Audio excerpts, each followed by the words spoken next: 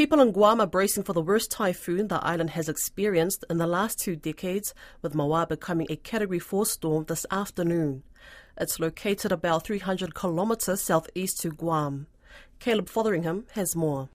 Tropical storm force winds are expected to arrive between 8 to 10 p.m. this evening, local time in Guam, with the worst conditions arriving around 2 p.m. tomorrow, with sustained wind speeds reaching 225 kilometres per hour.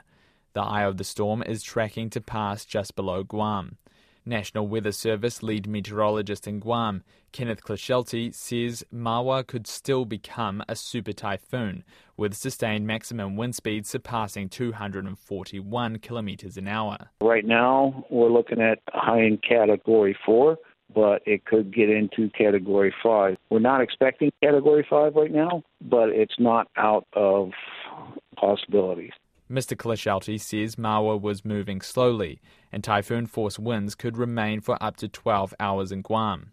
Brandon Idalit, also from the Weather Service, advised residents to stock up and for those living in light material housing to move to emergency shelter in a briefing this morning. Mawar continues to intensify. This is becoming a very grim situation for Guam as we move forward over the next 24 to 36 hours. Preparations are also underway in the Northern Mariana Islands, with Rota also expected to feel some impacts.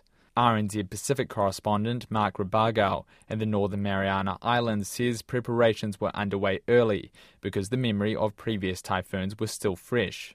Everyone was really preparing for the coming of Mawar. Even 2 or 3 days before Typhoon Condition 2 was declared, all the groceries were full. One grocery store even said that they had sales of 26,000 for just one day because people were just stocking up on all the necessities. Mr. Rabagao says the system was originally tracking for Rota before changing course.